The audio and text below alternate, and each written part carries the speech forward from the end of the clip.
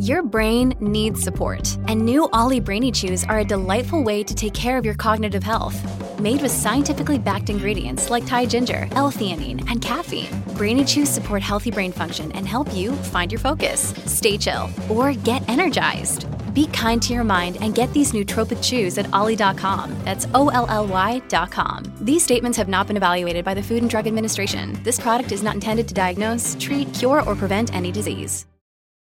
This episode is brought to you by Shopify. Whether you're selling a little or a lot, Shopify helps you do your thing, however you cha-ching. From the launch your online shop stage, all the way to the we just hit 1 million orders stage. No matter what stage you're in, Shopify's there to help you grow. Sign up for a $1 per month trial period at shopify.com/special offer, all lowercase.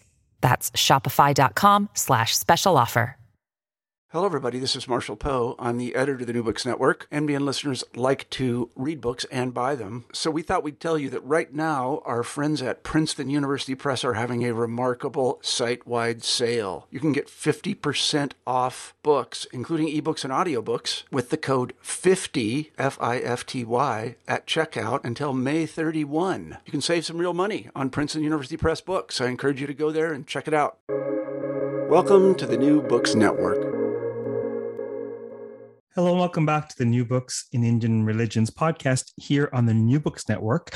This is my 200th episode. I'm, of course, your host, Dr. Raj Balkaran. For this episode, we're going to switch things up. We're going to do a flip interview. Rather than having a guest, I have a fantastic host, and I'll be the guest. I have the distinct pleasure and privilege of being interviewed by Dr. Krista Kuberi. She's a senior fellow at Yoga Alliance. She's a wellness expert and executive and educator, and she teaches across the gamut. She teaches in the credit setting at universities. She teaches at YTT. She teaches in the corporate setting. And of course, she's been a guest of this podcast to feature her own academic work. So what do I do here? Dr. Kuberi, the floor is yours. So excited to be here, and what a fun and amazing opportunity to get to come on to this podcast and to get to interview you, Raj, and to introduce you. And for some of you who do not know, Dr. Raj Balkaran is a prolific scholar of Indian mythology and a seasoned online educator. He teaches online at the Oxford Center for Hindu Studies and at his own school of Indian wisdom, where he applies Indian wisdom teachings to modern life. He also runs a thriving one-on-one spiritual counsel practice and serves at McMaster University's Chaplain of Indian Spirituality. So he also has quite a distinguished background. And why we are here today on this 200th episode is to talk about Raj's new book. His new book is The Stories Behind the Poses, the Indian Mythology that Inspired 50 Yoga Postures. And as somebody that is very much steeped and versed in the yoga world, in the yoga industry, I will say that this is a book that is sorely needed. Many yoga teachers and educators are really interested in understanding why these names of poses, where these come from. And to be quite honest, there's not a lot of information out there. So not only well written, beautifully illustrated, but also needed book. And I think going to be incredibly well received by the yoga community. So A, congrats. And be excited to talk about this book today. So I guess to start with, Raj, why this book? That's a great question. I never in 1,000 years saw myself doing an illustrated book, and I didn't see myself doing a public book quite so soon. I've done a couple of academic books, but I thought I'd give it 5 years so folks realize that for me, independent scholar was in code for failed academic. But I ended up teaching a course called Yoga and Hindu Mythology at Yogic Studies in November, December 2020. And a month or so later, I get an email from Quarto Press.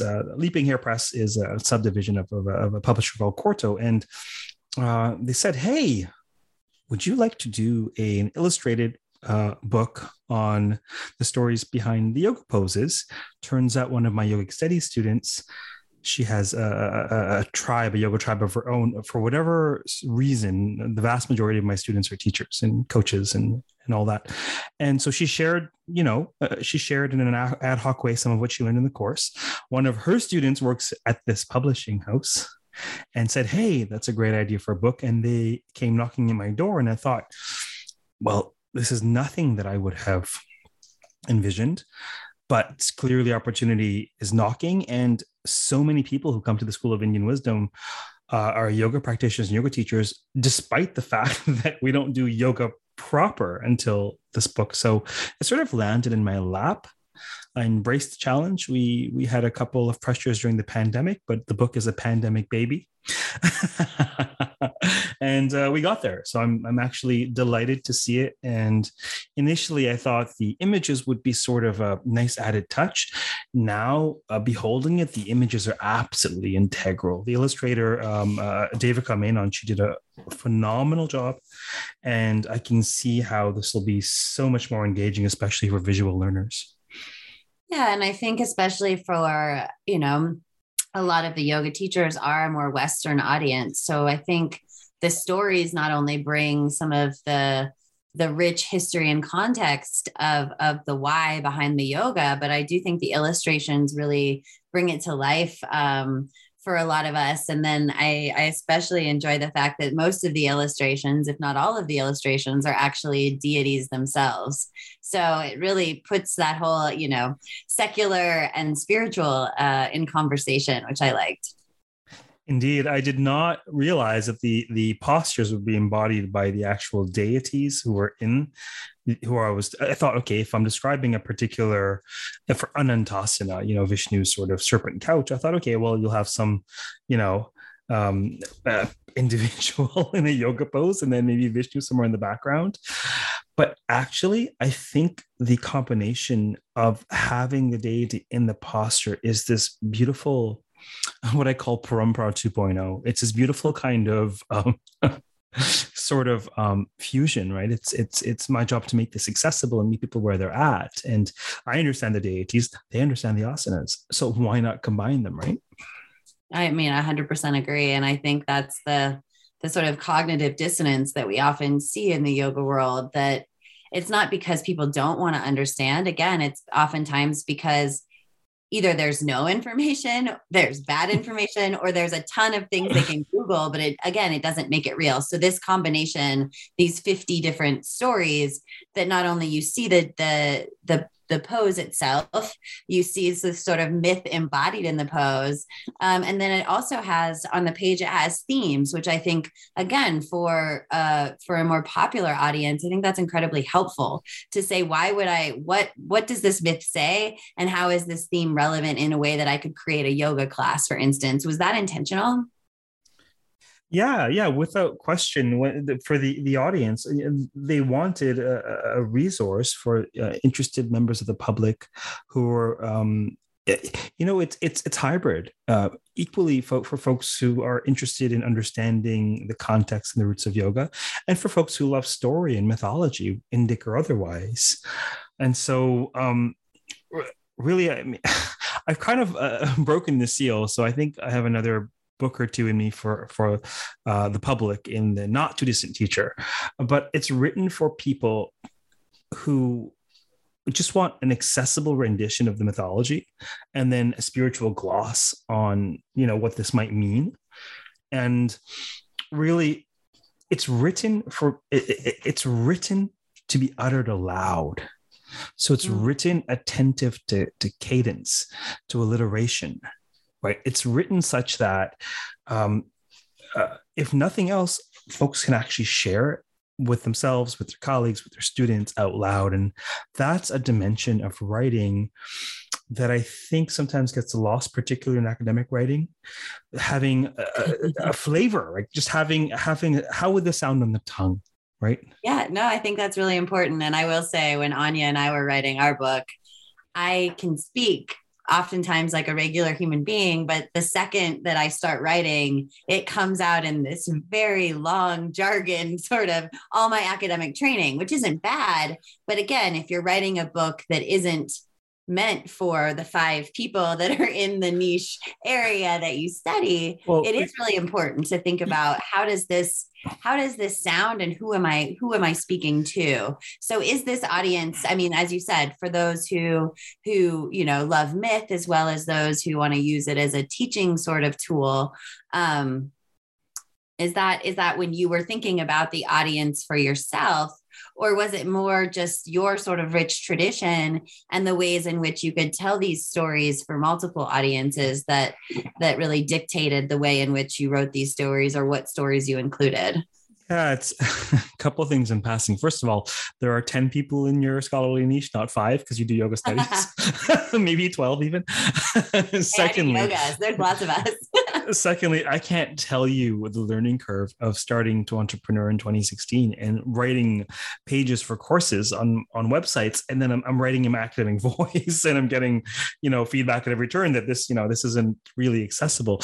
I really badly wanted to call the book Mythology in Motion. Because it's just, and I thought, okay, well, but really, perhaps that's a better title for a scholarly article. Agreed. Yes. So this is very clear about what you're getting, which I think is important. Stories around the poses. So there's still a bit of a learning curve, but accessibility is key. And it's taken me a long time to learn that of the many hats that I wear, the one that I go to bed with and wake up with is the hat of the teacher, the educator, the learning facilitator. And so when I research, it's to share. When I write, it's to teach myself, to teach others what I've learned. Right. And so for me, this book, more than anything I've written, is written in my teaching voice. It's written in the voice where if there was a room full of people interested in ancient Indian stories and or yoga postures and or all things Indic, it's written primarily in my teaching voice, but where my teaching voice overlaps with a touch of of the bard, the poet. Right. Yeah. And again, I think more and more as somebody that bridges the worlds of, academia and business, right?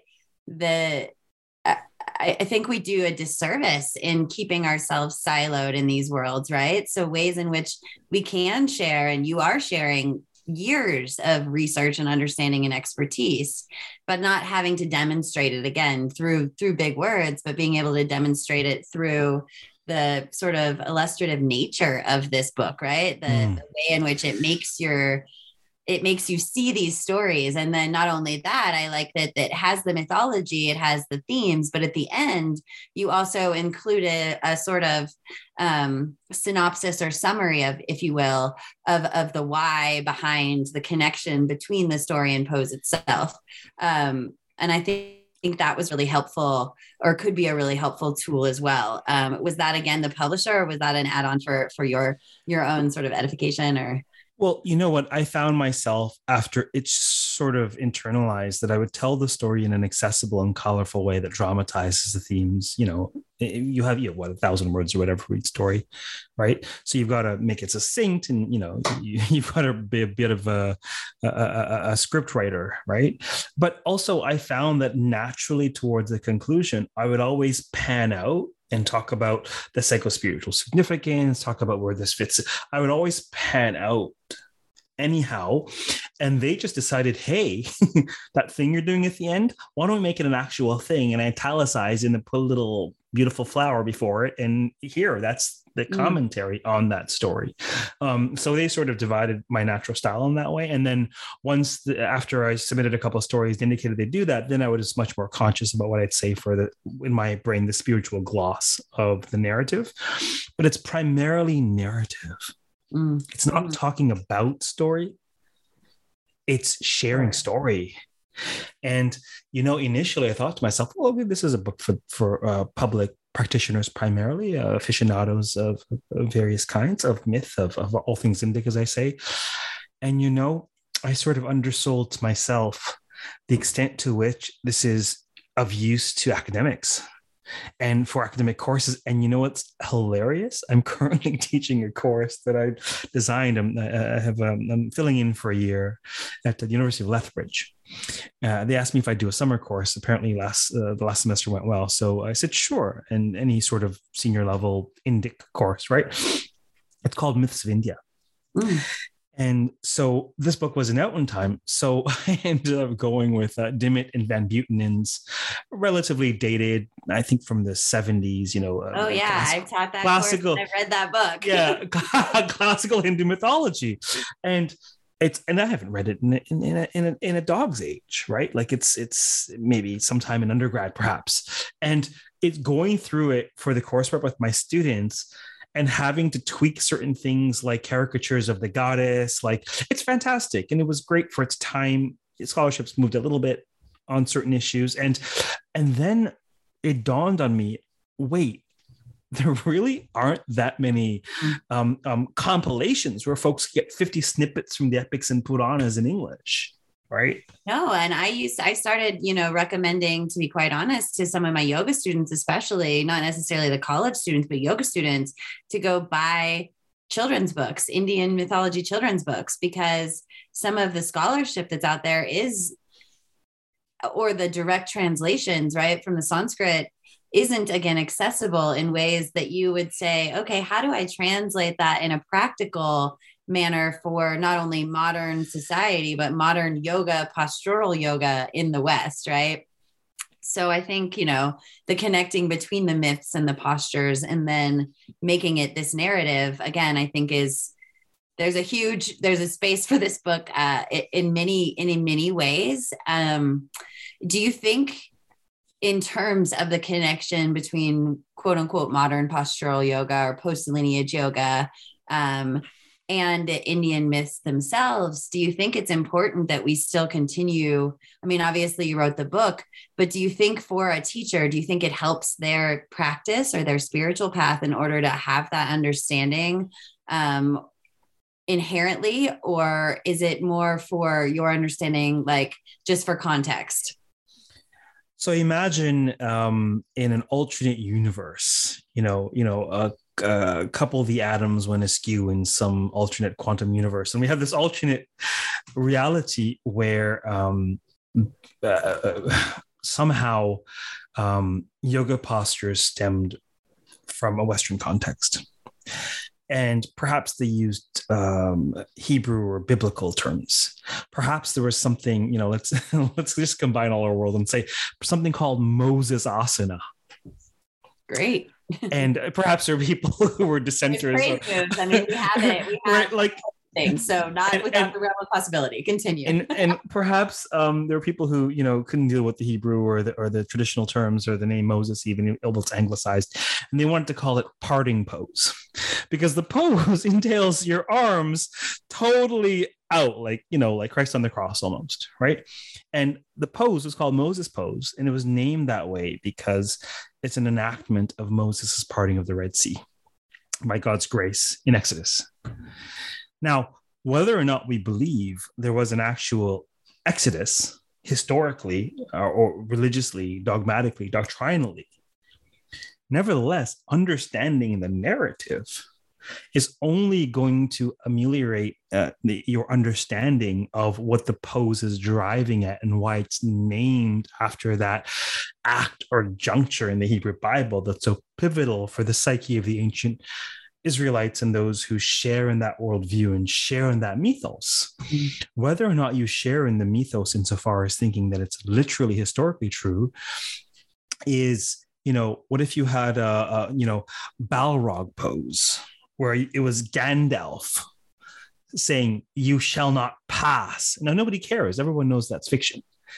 But understanding what Gandalf is doing by bringing down that staff, and when you're enacting that in the pose, understanding the consciousness of setting a boundary, it's kind of like a downward facing warrior pose, or nope, Daksha, we're going to cut your head off. No more. It's not happening. Understanding something of the story will only help you to understand the pose, irrespective of your personal beliefs. For sure. Does that answer your question? I can't even remember your question anymore, but no, I think it definitely does, right? It's not just about the context. It's about how the context then inhabits your understanding and the way in which you embody the pose. And, the book that Anya and I wrote on yoga also has a chapter on myth, because it is so important, right? And the ways in which the stories that we create to understand the world, and then how we enact those stories in the world. And if you're going to be a yoga practitioner, I think it's really important that you understand that. And also, I think there's a beauty in the idea of yoga that, these poses are expressions of ways of embodying different forms of being, because we're all connected to all of these different, deities of being a warrior and a swan and, all the things, because that's the sort of space I think the tradition leaves for multiplicity, that I think that is really important, that we can also take from that. Like, you can embody the multiplicity of consciousness as practice. Oh, the Ten Commandments are teaching just to use one example that would be well known to people. The Ten Commandments are teaching in an expositional, direct, conscious do and don't sort of way. But the theophany at sci-fi teaches, the parting of the sea teaches, the compassionate father who feeds his hungry children by bringing bread from the sky teaches. The narrative teaches you in an extraordinarily powerful, unconscious manner. It sort of impacts you when you least expect it. It forms your personhood. This is why we tell children stories. Totally. And they're universalized, right? That's the thing about these. And that's why they have specific themes. And like you said, the sort of spiritual story that you tell at the end about the larger sort of grander meta narrative, if you will, or larger picture of these myths, which myths are these larger pictures of existence, right? That we can find both ourselves in, and we can also probably find higher power in. And so I think that again points back to the fact that you have these illustrations, and it's like, hey, I do that pose, but that's Saraswati in that pose instead of me, which is a really cool, sort of interesting thing. Storytelling to my mind is meaning making, and mythological storytelling is like the deepest meaning making we can come up with, like the guts of existence we're trying to traumatize. And so for me, whether a story is historically true, for me personally, from a practitioner or a yogic perspective, is not the best order of analysis. It's definitely spiritually true. It's definitely emotionally true. What work is it doing? What work is it doing in consciousness? If Game of Thrones and Lord of the Rings can move millions of people, these stories can do the same, irrespective of their historical veracity. Why else would there be stories named after sages, for example? What's that, random? They just ran, the ancient Indians ran out of words. Like, there's so many terms they could use. Why on earth would they pick a sage's name for a particular yoga pose unless there's something about the character, disposition, biography of the sage that is related to the what I think of in my mind is the mode, the mood, the mindset, the bhavana of the pose. Durvasasana. Durvasas, irascible, angry, incarnate of the wrath of Shiva, cursing at every turn. You'd curse at every turn too if you had to stand like that all day. Well, exactly, right? Yeah. And I mean, even things like, Vashisthasana is something people do all the time. But I would say that the average yogi, and even sadly, maybe even the average yoga teacher, doesn't even understand, as you said, that sort of meaning making behind this sage, and why you would find this extension in this, both complicated and lifted leg pose. I think that there's something really wonderful about understanding and placing yourself as a meaning making machine, as a human being within these larger meaning making, and seeing yourself as what does it feel like, to be wise when things are not necessarily easy. So that sort of situation, I think, is really, really important for the millions of people that are now practicing yoga. And I think when we understand too that a lot of yoga practitioners are still fairly new to this thing called yoga, and maybe were exposed to it in a sort of fitness class, but then had this experience of like, wait, I'm having this sort of deeper spiritual experience. What does this mean? And as they begin to dive deeper and want that context, I think this is the sort of book that will help provide that in a way that is not off-putting, and not off-putting because the stories are off-putting, but off-putting because, like you said, it's readable, it's bard-like, it's lyrical, and it's pretty illustrations on top of having these stories that are packed with meaning and packed with significance that people can draw out and people can use in their own practice or to teach others about these yoga practices. So yeah, I think that's a couple points that just come to mind as you're speaking. So many, I mean, the School of Indian Wisdom is popular by yoga people, and I've done nothing to teach yoga or attract yoga people. It's just people who are interested in yoga or Indian spirituality, who they want to learn what's more. And to my mind, on one extreme, yoga is a classical Hindu darshana. It's a philosophical school of waking up, of realizing, moksha. On the one extreme, and it has particular historical and theological connotation. And then on the other extreme, yoga is, I was teasing I just did an Instagram live with someone, and I was teasing that it's ethnic exercise. It's exercise. It's fitness with, a little bit of brown sugar sprinkled in there somewhere, so there are these two extremes. And really I value freedom. And I think that there are millions of people in millions of spaces. I think folks can approach it, and if they can benefit from it, wherever they're at, it's like I've created this wonderful set of dishes on the buffet for the Global Village. People can eat them and do what they want with them. Some people want to learn how to make this kind of food. Some people aren't interested at all. Some people want to learn what goes into it. Some people not at all. Anybody can benefit from the stories. It's a question of whether or not someone's interested in applying it to their practice. What I find so interesting is that the stories will enrich your consciousness, whether or not you use them for yoga practices. And yoga will do that as well, whether or not you're aware of it on some level.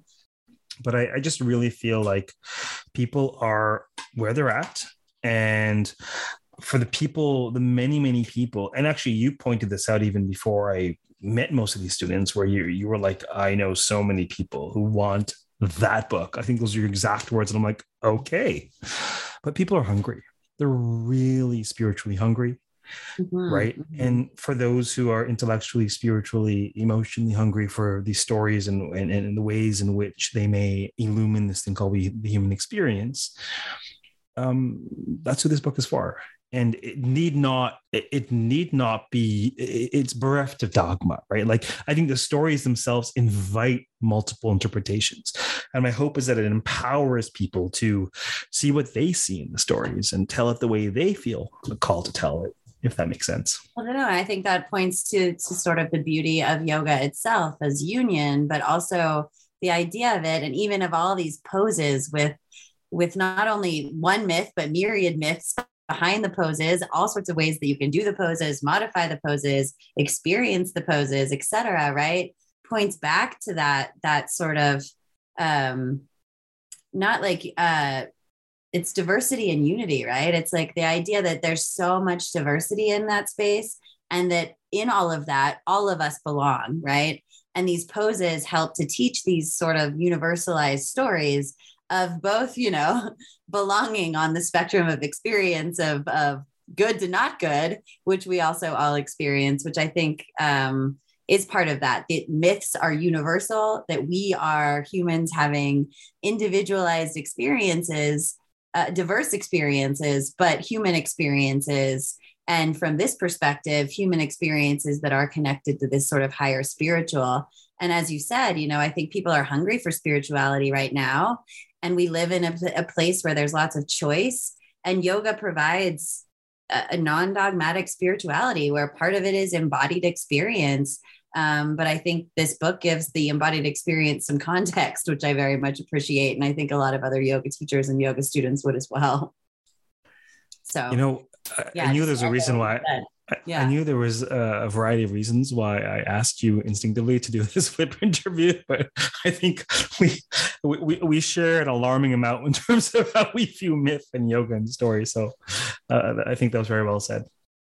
No, and I think, like I said, when I did say this is a book that's needed, I just, as somebody that's also, practiced yoga for over 20 years and been a teacher of yoga for a really long time, the amount of times that students are like, well, how do I know more about this? Where do I go? And I would give them like 1970s, like Puranic text type stuff. And then they'd be like, yeah, thank you. So it didn't live for them. This is more of a living sort of narrative. So, but well-researched, which I think that's the point where I'm hoping we're moving in the yoga space is lots of people doing it, lots of people experiencing spirituality, but then also having texts and having books and having folks that have their own lived experiences or their own research to be able to share it in a way that it becomes responsible, right? This book doesn't feel like it's co-optive. It doesn't feel like it's necessarily commodified. And at the same time, it doesn't feel like it's for a very select few, which I think that's the balance that people are trying to find. So that's the idea that was this as inclusive as possible. Yeah. One of the driving forces of my particular mission in this life is accessibility. And so part of why the podcast fit like a glove is because the mandate of New Books Network is to render accessible to the public what the heck we do at the Academy, toiling for God knows what. And so and similarly, I try to write accessibly as a scholar or at least make arguments in a way that make common sense. So the book for sure is aiming to be accessible to anybody who loves language and stories and Indic ideas. I'm really glad we haven't spoken at all since you looked at the book, but I'm glad that you enjoyed the actual style. Mm-hmm. Very much. Yeah. Excellent. Yeah. And I think too, prior to this, there was like Sanjay Patel's big book or Little Book of Indian Deities, right? Which was wonderful. But again, the stories were there and they were beautiful and they were accessible, but the yogic connection wasn't there. So this is that book that really, again, bridges that space. So I liked it. I also think that, there's going to be a lot of people that are taking these illustrations and doing all sorts of fun things and getting tattoos and stuff like that from this book. What have I begun? It's great. Get tattoos. Why not? We need stickers. We need stickers of these. The illustrations stickers would be amazing. The illustrations are luscious. Would you like me to share any of it with you? Oh yeah. If you would love to read one of the stories, that would be amazing. Yeah, I think, they're all fairly short. Is Hanuman Asana fairly popular in the practitioner world? Hanuman Asana is probably one of the most popular stories that gets told, I would say. And is it typically translated as monkey pose? Or how is it typically referred to? I mean, they typically, I would say people leave it with Hanuman. Sometimes people say splits pose, but I would say they say with Hanuman pose or sure. Yeah. So for those listening, there's this image of Hanuman, the great monkey person and devotee of Rama in splits pose. I mean, I honestly am so stoked about the images. I just, I almost feel like I want to commission her for something else. These images are so luscious, but see, part of the challenge in coming up, maybe we can talk about my process if you're interested a little later in the podcast, but some of the stories, I mean, you've got a particular tale, an Upakhana from the Mahabharata, a particular tale where it's pretty, you read it, you chew on it, you spit it out in English in a way that you're, and these aren't just translations, they're retellings, right? They're told for our times, for our culture, for what's happening now. But then you have how do you convey the backdrop of the entire epic Ramayana? You have to gloss over a great deal and just kind of cull and give a snapshot. So shall I read one? Yeah, please read. Yeah. This is for Monkey Pose. It's page 77 in the book, Hanuman Asana. The story is called The Leap of Faith. There was once a great prince named Rama, who was an incarnation of Lord Vishnu. At one time, Rama was made to undertake exile in the forest for 14 long years. Accompanying him in the forest was his wife Sita and his faithful brother Lakshmana. They all renounced royal life to live as forest hermits for the duration of their exile. While there, we're glossing over a great deal of the epic, of course, to set the stage. While there, Rama discovered a sophisticated race of simian beings living in great cities in the middle of the forest. These monkey people called themselves the Vanaras. Greatest among them was Hanuman, unmatched in strength, speed, and loyalty. He was no ordinary monkey man. Hanuman was the son of the wind god Vayu, hence his great strength and speed. He was the first of the Vanaras who met Rama while roaming in the forest, and there was an instant spark between them. Theirs was a powerful soul connection, so much so that the instant they met, Hanuman knew in his heart that he was meant to serve and protect Rama for the rest of his days. Hanuman pledged his allegiance and loyalty to Rama, who gladly accepted it since the love between them was mutual. Once, while in the forest, the demon king Ravana kidnapped Rama's wife. I'm going to gloss over this paragraph where Rama's wife is kidnapped, and they all there's a search party, and various factions go north. One goes north, one goes east, one goes west. And Hanuman himself, he doesn't want to be slowed down by anybody, so he goes in the southern direction, and he knew the other parties were empty-handed, and he ends up at the southern tip of India. Weeks turned into months, and the three search parties came back empty-handed. Meanwhile, Hanuman had reached the southern tip of India, also without any sign of Sita. He gazed with dismay at the seemingly unending sea before him. Hanuman knew of the island kingdom of Lanka, and he knew he must venture there to look for Sita before returning completely empty-handed. But he had no means of crossing the sea. If only he had a boat. He doubted he would ever be able to cross the ocean and complete his task, and yet he had pledged allegiance to his beloved Rama, and so he must find a way. Where there's a will, there's a way. The powerful Hanuman sat on the banks of the sea and kneeled in prayer, looking for divine inspiration for the impossible task ahead of him. Hanuman was not only physically strong, but also possessed tremendous strength of character. Faith and devotion are true tests of strength. He prayed to his father, the wind god Vayu, and asked for help, gently cupping his hands so that he may receive whatever grace may descend from the heavens. Then, instantly, he knew what he must do.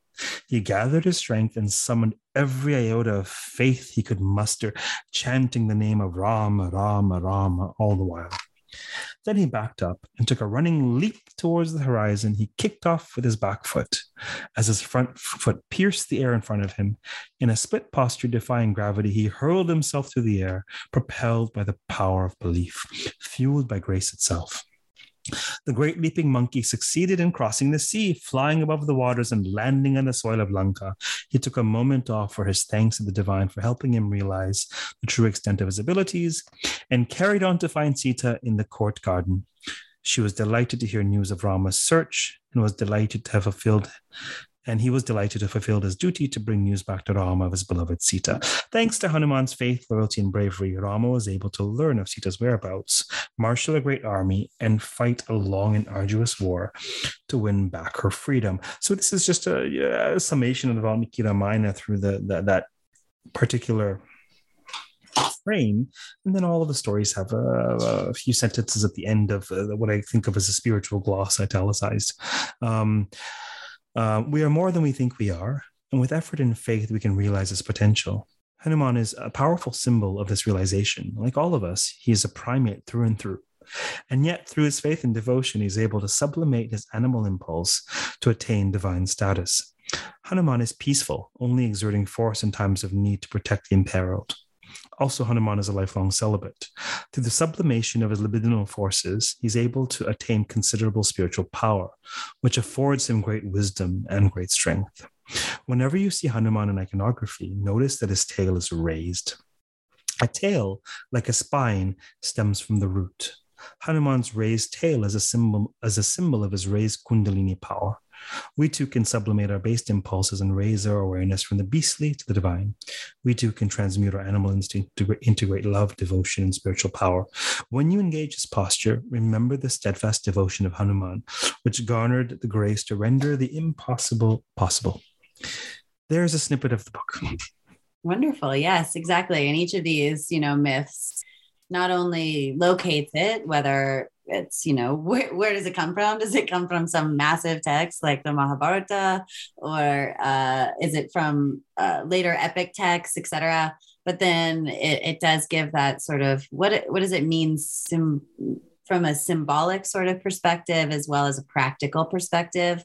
Again, if somebody's trying to put together a class and they might tell this story at the beginning or a little bit of it, what what are they trying to convey, or how can they make that make sense for their students as a sort of universal theme, which again, I think many yoga teachers will very much appreciate the opportunity to have something like this, some sort of a resource like this that is steeped in history. And in terms of your process itself, how did you come about these stories? Because there are lots of different variations on these myths and these ideas. So what was your process in sort of knowing these or coming to these stories, these traditions? Yeah, the process is always a dialectic between your creative aspect and sort of your logical order. Perhaps your left and right brain, so to speak. I knew there had to be 50 poses. I knew that there'd be 5 chapters. And so then to sort of think, well, what makes sense? So we have a chapter on stories of Shiva for the first chapter. And the second chapter, they're each 10, right? Basic arithmetic I can do, and then it gets fuzzy after that. But it's 10 Shiva stories. 10 Shiva stories. And then there are 10 Vishnu stories with Vishnu as avatars. Then the most creative chapter is the middle chapter. The third chapter is 10 stories related to, I connect them to goddess traditions. The penultimate chapter 4 is the powers of the gods, various miscellaneous deities and their stories. And the last one is the wisdom of the sages. So poses named after sages. It took me a bit to come up with that structure, particularly that middle chapter.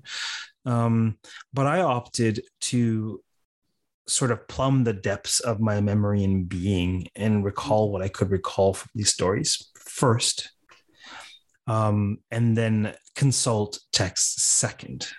Because what I wanted to do was to see what stayed with me in an embodied sense, what stories made sense to me as an individual, as a scholar, as a humanist, as a spiritualist, like what makes sense to me. And how does it make sense to me? And then I'd revisit the Sanskrit, the vignette from the Purana or the epic, and then see, okay, well, what are pieces that, I could bring into sharper focus? What pieces really serve the theme that sticks out in my mind? There was a couple of times where, I think I might be reading this in a way that's not fully aligned with the primary gist of the story. So there were a couple of times where in going and part of my MO in scholarship is to do my best to become familiar with the narrative world and let it teach me what it wants to teach me. And then I view my skill as a mythologist it is really in showing what's in the story world, right? Like pointing to the story world. At the same time, we all have perspectives. We all have filters, right? And so others may do that better or differently. But it really was crucial to me to sort of feel out for myself why this story resonates so much, why I love it so much. What is it saying to me? What is it saying to anybody? And so that was sort of my process. I mean, you have to make decisions when they're 50, because on the one hand, 50 is a lot. On the other hand, there probably could have been easily 20, 30 more. Right. Well, depending upon who you ask, there could be 3,000 more. Oh, sure. But I mean, for the yoga postures. Yeah. But yes. For actually short stories, there could have been hundreds more without question. And really, I sort of just sat with it and I just churned it out. I wrote it as if I was writing narrative. I was writing a blog post or some such thing, churned out the stories, see what came to mind, went back and tweaked it where I had to. And there came a time when, oh my goodness, I was, I'm thankfully in very good health, but in 2021, I was hospitalized twice for 2 months in a row. And then the third month, my computer decided to die. So July, August, and September were interesting, let me tell you. And this manuscript was due in October. And so it was due October 1st. So at one point, she was like, well, if we don't get it in by October 15th latest, we can't have this out by Yoga Day next year. So actually, if you can believe it, I'd say a good third of this book was written between October 1st and October 15th. Just because it was like, okay, now's the time. Take a tip from Hanuman. Summon grace, pray to Vayu, whatever you need to do. You got to leap across this ocean. And it's done now. Exactly. And then you take a deep breath. Then you take a deep breath and move on and, record a podcast in between or whatever you're doing. Or whatever. Exactly. However it is. But now it's in the world. It's available for folks to purchase. Where and how can they purchase it? And is there anything that you want students to know or folks to know about the book specifically, or what you're doing with it, or where you'll be, or how they can access it? Yeah. Easiest thing, you can get it from the publisher's website. I'd say the easiest thing for the same price, as far as I know, is just go on Amazon. Amazon, whatever your .uk.ca.com, whatever. I mean, Amazon's probably the easiest way to grab the book. And I would say that, interestingly enough, the book has really become rooted in my curriculum at the school, insofar as I fleshed out courses for each of the chapters. There's a course on Shiva stories, there's a course on Vishnu stories, there's a course on goddess stories, and there's a course on sage stories. Coming up very soon, this summer, it'll be available for download really anytime folks want. I've created an official companion course for the book that's called The Stories Behind the Poses. And all of the curriculum at the school, it's all in response to what students want and need.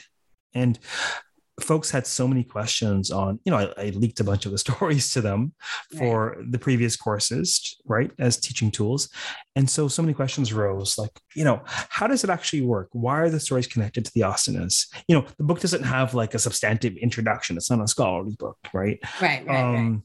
Or, how do we use it? Okay, we get that we can read it. We get that, we can share it. I mean, that it's accessible, but, they had a bunch of questions on, shall we read it during asanas, before, after? Are there exercises that we can assign? And so this course is really geared towards applying the stories, looking at meta themes across multiple stories, like overcoming obstacles, divine decapitation, the sacred feminine, etc., divine knowledge. So it's giving a 30,000-foot view of the book with some key themes, drawing on 8 case studies. And the last module is on applying the stories. Like, how do you use them? How do you integrate them? What should you share? How?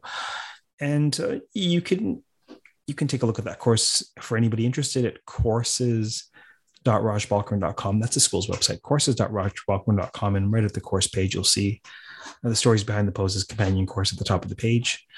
And of course, people can always reach out to me if they're interested in curriculum questions or whatnot. I'm fairly easy to find for that stuff. So I want people to know that if you are very serious about applying it and gaining some pedagogical training on applying it, I have created a resource for that. So you're more than welcome to come and study with me. And beyond that, enjoy the book, enjoy the stories. Yeah. Well, enjoy the stories, and great to hear that they're not only, living, but then you also have the expertise to have sort of a backup or a comprehensive response to the book itself. So definitely check out the course. I highly recommend the book for both, as you said, enjoyment and beauty, aesthetic purposes, but also in terms of practical purposes as a yoga teacher and as somebody that knows lots of yoga teachers, that this will be really useful for classes, for themes, and for sharing the deeper history, context, philosophy, and wisdom of the yoga traditions with both yourself and your students. So thank you so much for writing this, Raj. As I said, needed book. Thank you so much for having me on your 200th episode to be able to have a conversation with you about the book and get a little nerdy on the mythology front. And just very much appreciate you. And I'll kick it back over to you to leave any final thoughts or words or advice, anything you want to say to your students, to the listeners, to the New Book Network. Sure thing. Well, first of all, thank you so much for hosting this. That time just flew by, that's when you know you're having a great conversation. But for me, I didn't have to do any work. I was kind of just, you were driving.